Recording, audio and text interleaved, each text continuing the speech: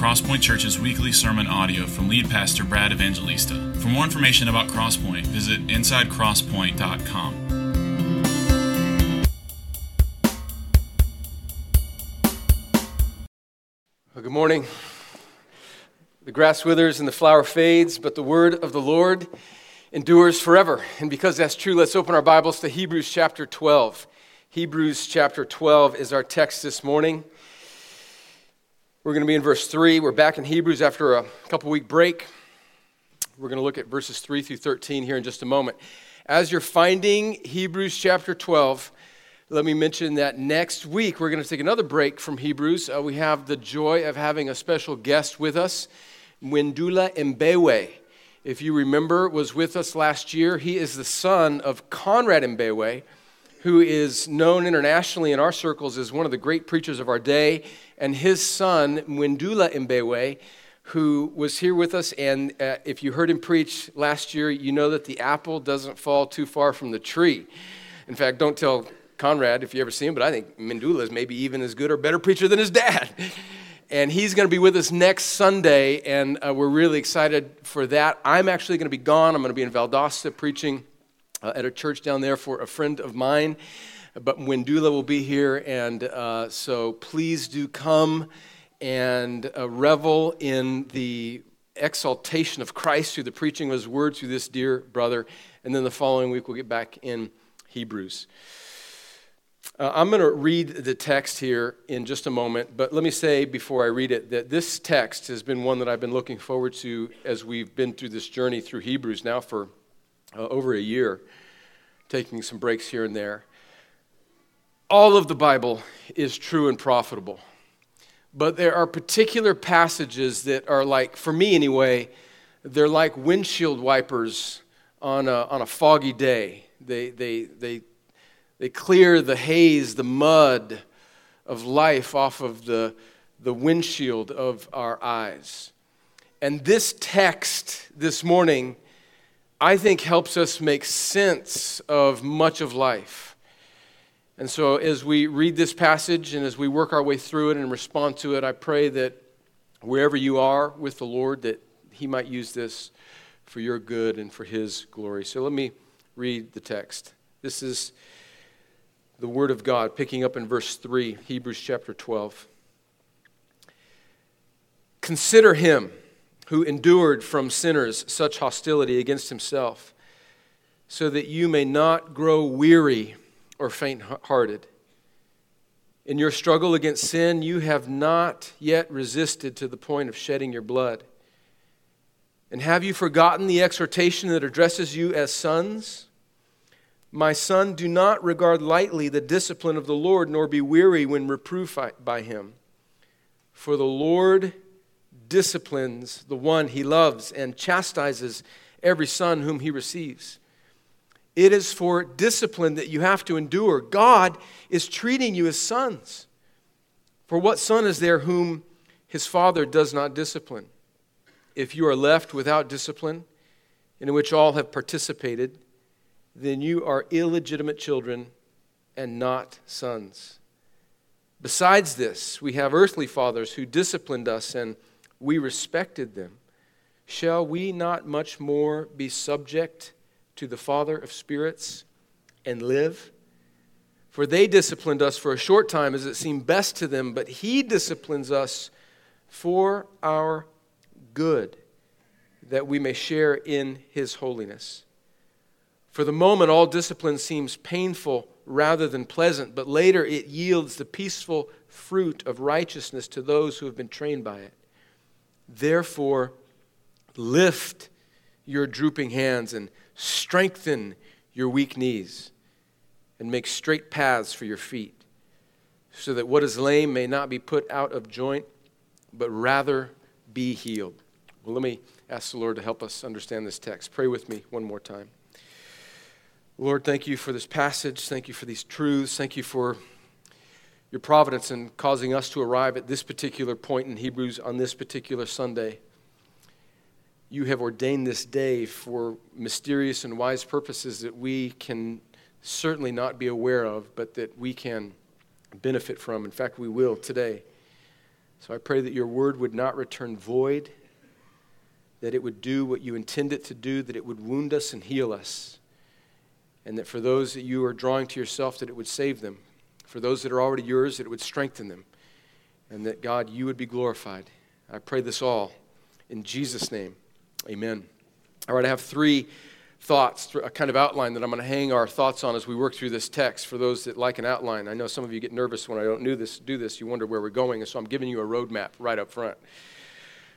We're going to look at our perspective in discipline. I think that this text tells us that. And then the nature of discipline, and then our response to discipline. So our perspective in discipline, the nature of the Lord's loving discipline, and then our response to discipline. So first, our perspective in discipline. What do we think about when this idea, this concept of the Lord's discipline, which is what this passage is all about? And remember, just a flow of the text of Hebrews, the first 10 chapters were really the theology of how Jesus is better than anything else that's come before him. In fact, everything in the Old Covenant, the Old Testament, was a big shadow or a sign, a roadmap pointing to Jesus as the fulfillment of all of the promises of God to God's people in the Old Covenant. And so the temptation for these Hebrew Christians in Rome in the first century was to, because of social persecution, to go back to Judaism, to go back to the Old Covenant, which was socially acceptable, which would not have caused persecution for them. And so the writer of Hebrews is saying, no, hold on to Jesus, don't go back, and hold on to Jesus because he's better. And then chapter 11 was a beautiful chapter about all of these examples of faith of people that have held on to the Lord, even in the promise in the Old Covenant. And here in chapter 12 now, is this encouragement that even the persecution and the difficulty that they're going through is part of the Lord's design, and it's for their good, that God is behind it. And he brings up this idea of discipline. So what is discipline? What are we to think about that? And when we have a perspective on what the Lord is doing in our lives. Well, first let me put a picture in your mind. I think I've shared it with you several times over the years. Years ago when Paul Fincher and I used to work out together in the gym, and that was years ago when Paul used to work out with me. Not anymore, he doesn't. But I'm going to sorry, Paul, he's way stronger than me now. He's giving me the what have I done to catch those stray bullets? But we used to go to the gym, and there was this dad that would bring his son, and the son had some sort of severe cerebral palsy, and the dad would wheel him in the wheelchair. And his palsy was so severe that the boy couldn't walk by himself. In fact, he really couldn't do much on his own. And the father would get him out of his chair, and then he would take him over to some mats, and he would put him on the ground, or he would put him on some machine and strap him in, and he would exercise the boy's muscle. The father would put pressure on the son's muscles and actually inflict pain on this boy. And you could hear, all the way on the other side of the gym, you could hear this boy moaning in pain. But everybody in the gym, if this would just happen randomly on the street and somebody was doing this to another person, you would probably run over to him and say, well, why are you doing this? Why are you hurting this person? But everybody knew that this father was putting weight, was putting pressure, was putting resistance, was putting this son in painful situations, and he was doing it for the good of his son because he loved him. And that's the picture here of what's going on in Hebrews chapter 12, is that this discipline that the writer of Hebrews is talking about is the life of the Christian, that it's really all of life in any sense, not just merely the sin that we're dealing with, although certainly that's part of it, and the consequences that we may be facing because of our sin. And we're going to talk about the Lord's work in that, how the Lord is at work even in our sin. It's never punishment, but it's always working for our good. The consequences that we may face. But even not just the direct result of our foolishness or our continued rebellion against the Lord, but just everything that we're facing. Think of it as just any weight, whether internal or external, that a Christian is bearing up under. And the writer of Hebrews is saying that the Lord is behind all of that and is doing it for our good. So let's just begin with that kind of definition, or really a comprehensive definition of any weight that the Christian is bearing in this world, whether it's a direct result of their sin or whether it's just something we're dealing with externally, that we are under the Lord's discipline. The second thing about our perspective and discipline is that the writer wants us to understand is that it's cross-shaped, that everything that we endure in life, we can't detach it from putting it underneath and in light of and in the shadow of the cross. In fact, that's how he begins this text. He says in verse 3, he says, "Consider him," meaning Jesus, "who endured from sinners such hostility against himself." In other words, as you're going through whatever you're going through, don't forget what Christ has suffered on your behalf. That Jesus, your captain, your head, has bore, in a sense, the discipline of the Lord, not because of his sin, but because of his substitutionary work. And this is the heart of the gospel. This is really what Hebrews and the whole Bible is about, is that Jesus has taken our place on the cross. He has substituted his perfect obedience for our rebellion, and he takes the consequences of our sin and this fallen world, and he bears it on the cross. That's what verse 3 is saying, that he endured from sinners hostility against himself, and that he did that for us. And so what the writer is saying is you go through what you're going through, always keep in mind the work of Christ on the cross to bear the wrath of God for you. And he's saying that you may be facing real and serious and dreadful things in this life.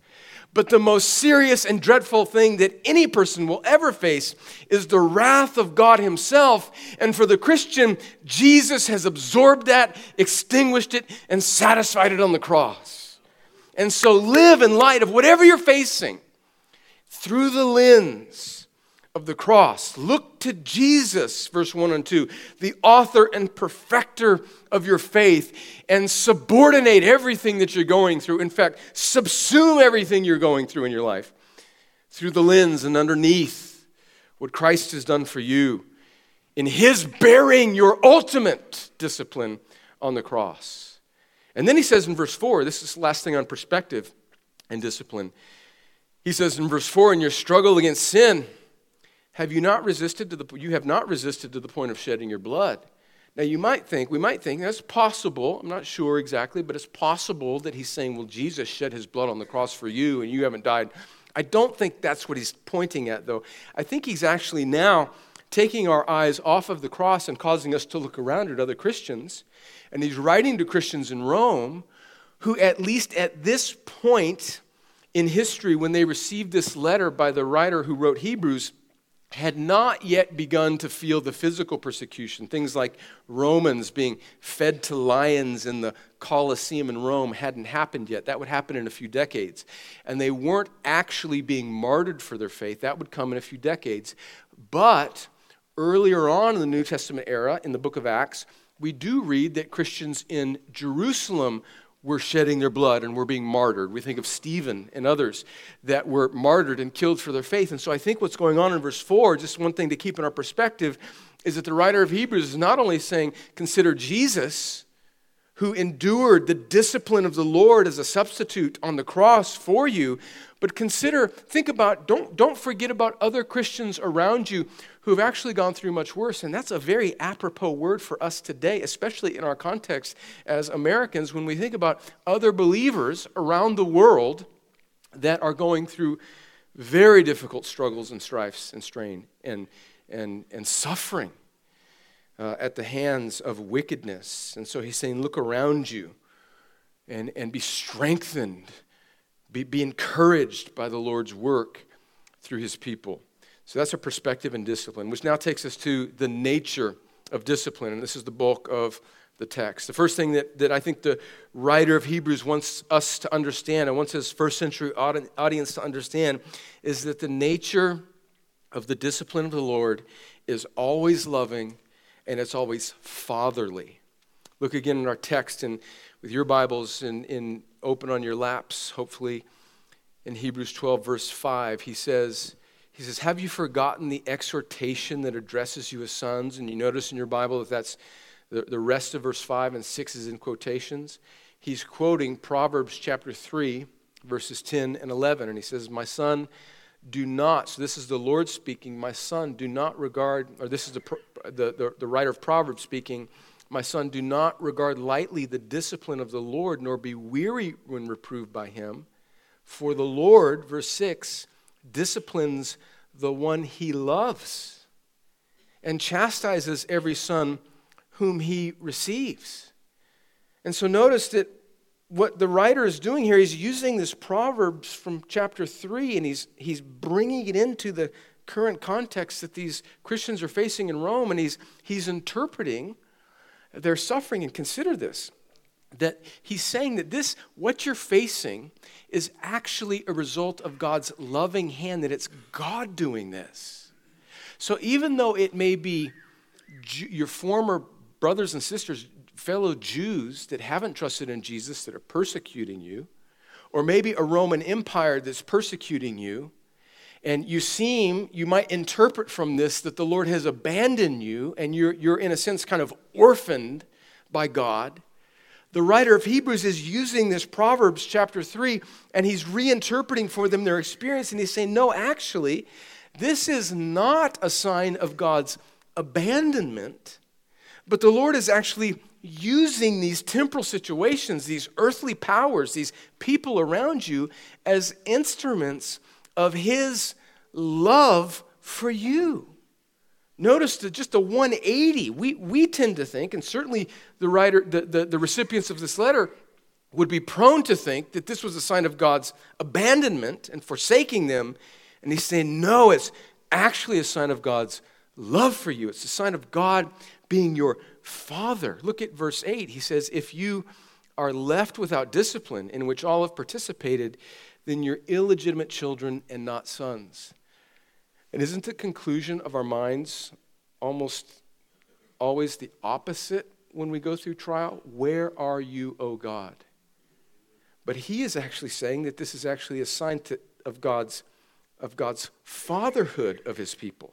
In fact, if you don't participate in some resistance of your own sin and its consequences and the world and its brokenness around you, that is actually a sign of your illegitimacy.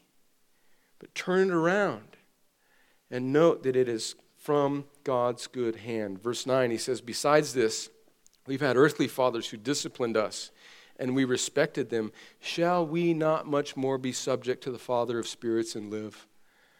And so he's saying even earthly fathers who are imperfect in meting out discipline at least know how to discipline their children, and in much wiser and perfect ways. God is working behind situations. Think about a young child that doesn't understand what the motivations of his father may be in disciplining them, and the gap between an earthly father's good intention and a fussy young child's frustration with the discipline they're enduring, and then magnify that gap by 1,000,000-fold. And that's what we're facing as God's children. Think about children that are not disciplined at all. And think about how difficult and what havoc they wreak on society and what a problem they are. And here the writer of Hebrews is saying that the discipline, what you're facing, is actually from your Father, and it's loving and it's good. So discipline is loving and fatherly. Secondly, the nature of discipline is that it's never random. It's always purposeful. Look again at verse 10 of our text. Speaking of these earthly fathers, it says, for they disciplined us for a short time as it seemed best to them, but he disciplines us for our good, that we may share his holiness. So then the discipline that we're facing, even the consequences that we may endure for our sin, is never punishment for our sin, but it's meant to wean us from our sin. All of the punishment for all of our sin was satisfied by Jesus on the cross. That beautiful hymn we sing, all my sin, not in part, but the whole was laid on him on the cross. And as a result, it is well with my soul. And so whatever we may be facing, even its consequences for our foolishness, is not punishment, it's not God's wrath, but it's God's good, intended, fatherly, loving discipline that's meant to produce something good in our lives so that we might share in His holiness. And then I just love the honesty of the Bible. Look at verse 11. It says, "For the moment all discipline seems painful rather than pleasant." I love the honesty there, you know. It's painful. It's not necessarily enjoyable, but it's going to reap a harvest in your life. Later, it yields the peaceful fruit of righteousness to those who've been trained by it, who submit to it, who yield to it, who respond to it. And we're going to talk in just a moment about responding rightly to the discipline of the Lord. So the nature of the Lord's discipline is it's loving, it's fatherly, it's never random or capricious, it's never without intention. It's always purposeful. A couple verses, just wonderful, well-known verses in the New Testament that support this idea that I think I just want to put in your mind as we look at this text. One we read already, but let me read it again. Robert read it earlier, James 1. "Count it joy, brothers, when you meet various trials of various kinds." Or we might even say when you're disciplined in various ways by the Lord. "For you know that the testing or the disciplining of your faith produces steadfastness. And let steadfastness have its full effect, that you may be perfect and complete, lacking in nothing." So there's intention there, there's purpose. The Lord is doing this for your good. 2 Corinthians 4, verse 17 through 18. "For this light, momentary affliction is preparing for us an eternal weight of glory beyond all comparison, as we look to the things that are seen, look not to the things that are seen, but to the things that are unseen. For the things that are seen are transient, but the things that are unseen are eternal." So again, there's this intention by the Lord. He's preparing for us. He's getting us ready for glory. And then finally, Romans 5, verse 3. "Not only that, but we rejoice in our sufferings," or in our discipline, knowing that suffering, or the loving discipline of God, produces endurance, and endurance produces character, and character produces hope. And hope does not put us to shame, because God's love has been poured into our hearts through the Holy Spirit who has been given to us. So see the nature of discipline. It's loving, it's fatherly, it's never random, and it's always on purpose.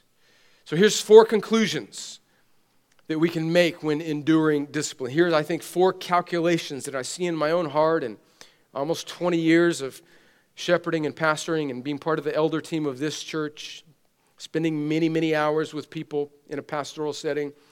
4 conclusions that I see our hearts as God's people make when we endure discipline. And the first 3 are off, and the 4th, I think, is the right one.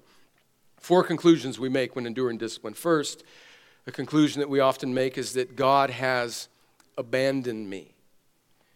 And oftentimes, here's the deal, why even these first 3 our hearts are prone to go down these false roads is because there's elements that feel very true in them, even if they're not ultimately true. But the first calculation sometimes that we make is that God has abandoned me. It seems like everything, just one thing after another. And I think about families and people in this room who just seem like lately they have been dealing with a cascade, just a tsunami after tsunami of difficulty in their life.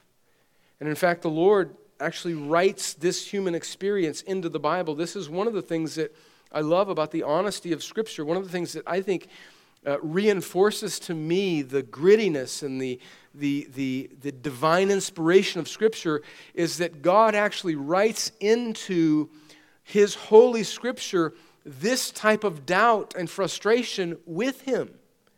In fact, Psalm 13 is basically a complaint against God that says, "Where are you, God? How long will you forget me forever?" And God actually writes that human emotion into the book to validate the fact that we as His people at times will feel this way, that God has abandoned me. But friends, that's not all that the Bible says about this emotion. We need to come to places like Psalm 139 where it says, even though I go to the uttermost parts of the ends of the earth, even down to the depths of Sheol, you are there. You're with me. So we know that God has not abandoned us, but sometimes that's a conclusion we make. Secondly, we make the wrong conclusion that God is punishing me. God is punishing me. And yes, the Lord does chastise. He does discipline us, is our word of the day, for our sin. But it's always for our good. It's never as a punishment for our sins, because if God were to, in that sense, punish us for our sins, what are we saying? What sort of statement are we making about the completion or the sufficiency of Jesus' work on the cross? Think about this when we think that God is somehow punishing me, and this is this wrong theological concept that so many of us, I think we're so natural to go down this road.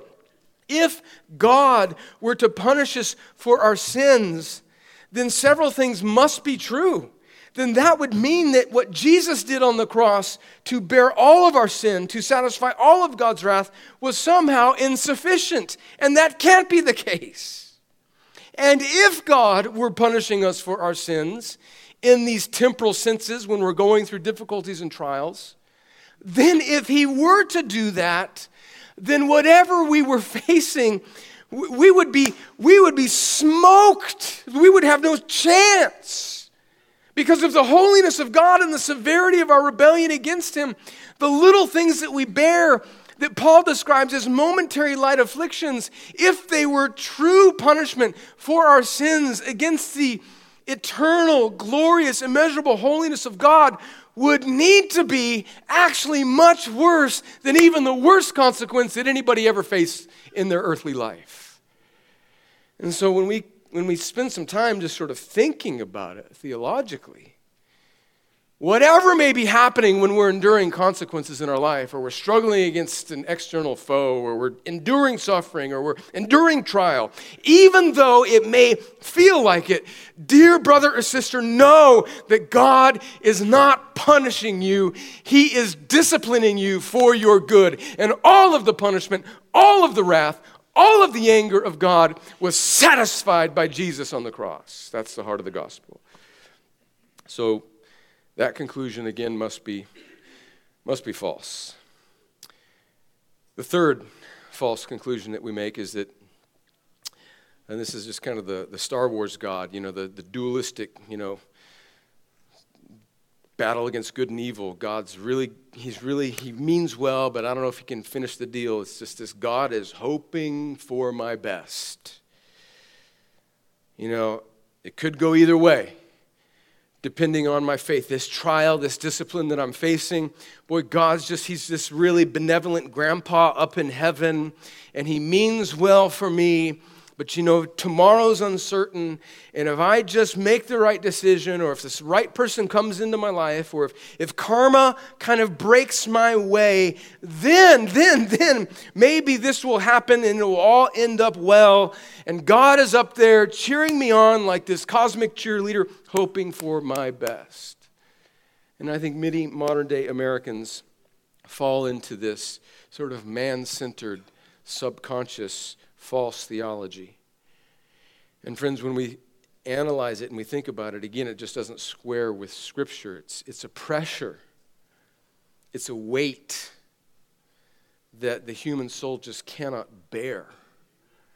That just hoping that earthly circumstances, or hoping that a person, or hoping that there's enough faith inside of me, or enough grit in my determination that can somehow make things better for me, that I can sort of strap myself up by my bootlaces and do better, and that God will be pleased with me, and he's just waiting on me, is a pressure that the human soul cannot bear.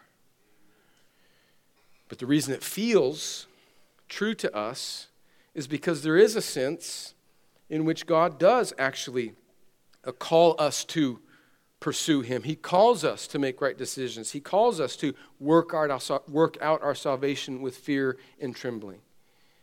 But in an ultimate sense, God is not hoping for our best. He's actually planning for our best, which brings us to the fourth and only right conclusion that we must make when enduring discipline is that God is He's purposefully working for our good. Now, I tell you, I struggle. I do. I think for those of you that have been around Crosspoint for a while, you know that I hope you understand that the utter and exhaustive sovereignty of God is one of the themes. Every preacher's got kind of his little hobby horses, you know. You guys know that's one of mine, right? Right. All right. Don't giggle too much; that'll hurt my feelings. But I do think. But really, I'm actually more convinced of this doctrine than I even let on. I mean, I don't think that there is a atom or a molecule in the furthest corner of the universe that is independent of God's purposeful, every second, every nanosecond involvement. I think everything happens in some strange and mysterious way, according to the good, sovereign, wise providence of God. And I got the same questions you do. Don't act like I'm some ogre. I got the same questions you do. I understand that we have real choices to make and that sin is wicked. And then, whoa, what does this have to say about God's relationship with evil? I get all that. I get all that. I do. I'm sympathetic to those things. But I believe that God's ways are above our ways, Isaiah 55, and there are just things that I cannot piece together, and I've got real decisions to make, and evil is evil, and God hates it, but He's not reacting to it in some mysterious and wise way. He is sovereign over all things. But friends, here's my struggle. I preach that a lot. I see that in the text a lot. It's just kind of a natural disposition. It's a natural road that I go down when I read the Bible. Maybe sometimes I go down it too much. I confess that. Nobody has the right emphasis all the time when they're reading the Bible. But there can be a way that such a glorious doctrine like that can be so high and lofty, even though we know it's true, that it just feels just like it's up in the clouds, you know? And it can feel like, how do I take that and bring it down into my life? Because I feel this sort of hypocrisy, if I could just be honest with you guys. And we've moved into the part of the sermon where Brad is doing self-help therapy in front of hundreds of his best friends. I feel at times a measure of hypocrisy because I know these things to be true. I see them in the Bible. I read things like Isaiah 46 where he says to the prophet, I have declared the end from the beginning. And I read Romans 8:28 that says that he works all things together for the good of those that love him and are called according to his purpose. I read those things and I'm strengthened by them, but sometimes they just feel so up here. And they're easy to preach in a way. We've long since moved past the point of a church where those things are controversial truths. Now they're actually truths that I think we enjoy, we're comforted by, but they can be so in the clouds that I can easily preach them on a Sunday, but man, on a Tuesday and a Wednesday and an email that's critical or a situation that I'm facing in my own personal life it's just frustrating, and it just seems, that thing can seem so distant. Does anybody else feel like that? And so I believe that the fourth calculation or conclusion is true. I know, in a sense, I know that God is purposefully working all things together for my good, and I know that to be true when I'm sitting in my office praying and talking to somebody whose life is busted up and broken. But man, it's hard to actually feel that and live from that on a Tuesday and a Wednesday and a Thursday when life is going to hell in a handbasket. Amen? So what's our response to this? It's not to forsake that truth and to run the other way. It's just to confess that and to say, Lord, it's like that man in Mark 9. Lord, I believe, but help my unbelief. That's the only path I know to go down biblically is, Lord, I know these things to be true. I don't understand how it will actually ever happen in my life, but I trust you. And friends, I think that trying too hard to piece those things together and come up with some sort of pragmatic human answer that crosses every T and dots every I, in a sense, cuts against the very call of the Bible, which is to not walk by sight, but by faith. And so here's my point. I recognize that gap in my life between what I know to be true and what I'm actually experiencing in my heart. And the only thing I know to do is to confess it and to press into the Lord despite the contradiction in my heart. And friends, I think that's what faith is. I think that's what faith is. To keep going even when you don't see far down the road. That's faith. One of my favorite hymn writers, John Newton, wrote this beautiful hymn. I think it captures this. This really, really well. You know, John Newton was the guy that wrote Amazing Grace, and he wrote this. It's called, I Asked the Lord That I Might Grow. We're going to sing this someday soon. In its old arrangement is difficult to sing, but there's a newer arrangement that's a little bit easier for a congregation to sing, and we're going to try it soon. But listen to this. This is Newton, I think, putting his finger on some of these things. I asked the Lord that I might grow in faith and love and every grace, might more of his salvation know and seek more earnestly his face. 'Twas he who taught me thus to pray, and he, I trust, has answered prayer. But it has been in such a way as almost drove me to despair. I hoped that in some favored hour at once he'd answer my request, and by his love's constraining power subdue my sins and give me rest. Instead of this, he made me feel the hidden evils of my heart and let the angry powers of hell assault my soul in every part. Yea, more, with his own hand he seemed, intent to aggravate my woe, crossed all the fair designs I schemed, blasted my gourds. I'm not sure what that means, but it sounds dreadful.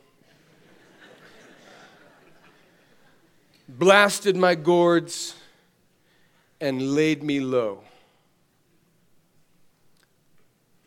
Here's where I live a lot. Here's where I live in the middle of the week. Lord, why is this? I trembling cried. Wilt thou pursue thy worm to death? 'Tis in this way, the Lord replied. I answer prayer for grace and faith. These inward trials or disciplines, this is the Lord speaking in this last stanza, these inward trials I employ from self and pride to set thee free and break thy schemes of earthly joy, that thou mayst find thy all in me. I live in those last two stanzas most of the time. Lord, I don't understand it. And I think the answer from Hebrews 12 and the answer from Newton, who I think is really giving us a song about Hebrews 12, is that the Lord, these inward trials, these disciplines he employs to set us free from all of our vain, counterfeit gods. And what's the conclusion then? Let's end with this. What's our response to discipline? Verse 12, I love this. This is the son of a football coach, and I've been in the locker room many a time when my dad's team was down by 14, and he had to rally them and say, come on, boys, let's go. Verse 12. What's our response to this discipline?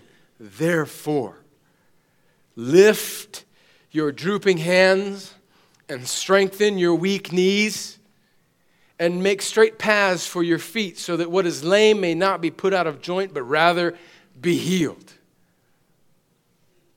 In other words, Tuesday, Wednesday, Thursday morning, Friday, Saturday, when I'm not necessarily riding on the coattails or the high of exalting in the Lord's utter sovereignty, when things aren't clear to me, when my windshield isn't clear, when it's muddy, when I'm discouraged, when I don't understand what the Lord is doing in my life or in the life of somebody that I'm sitting across that I love, the Lord may not give me a particular temporal answer.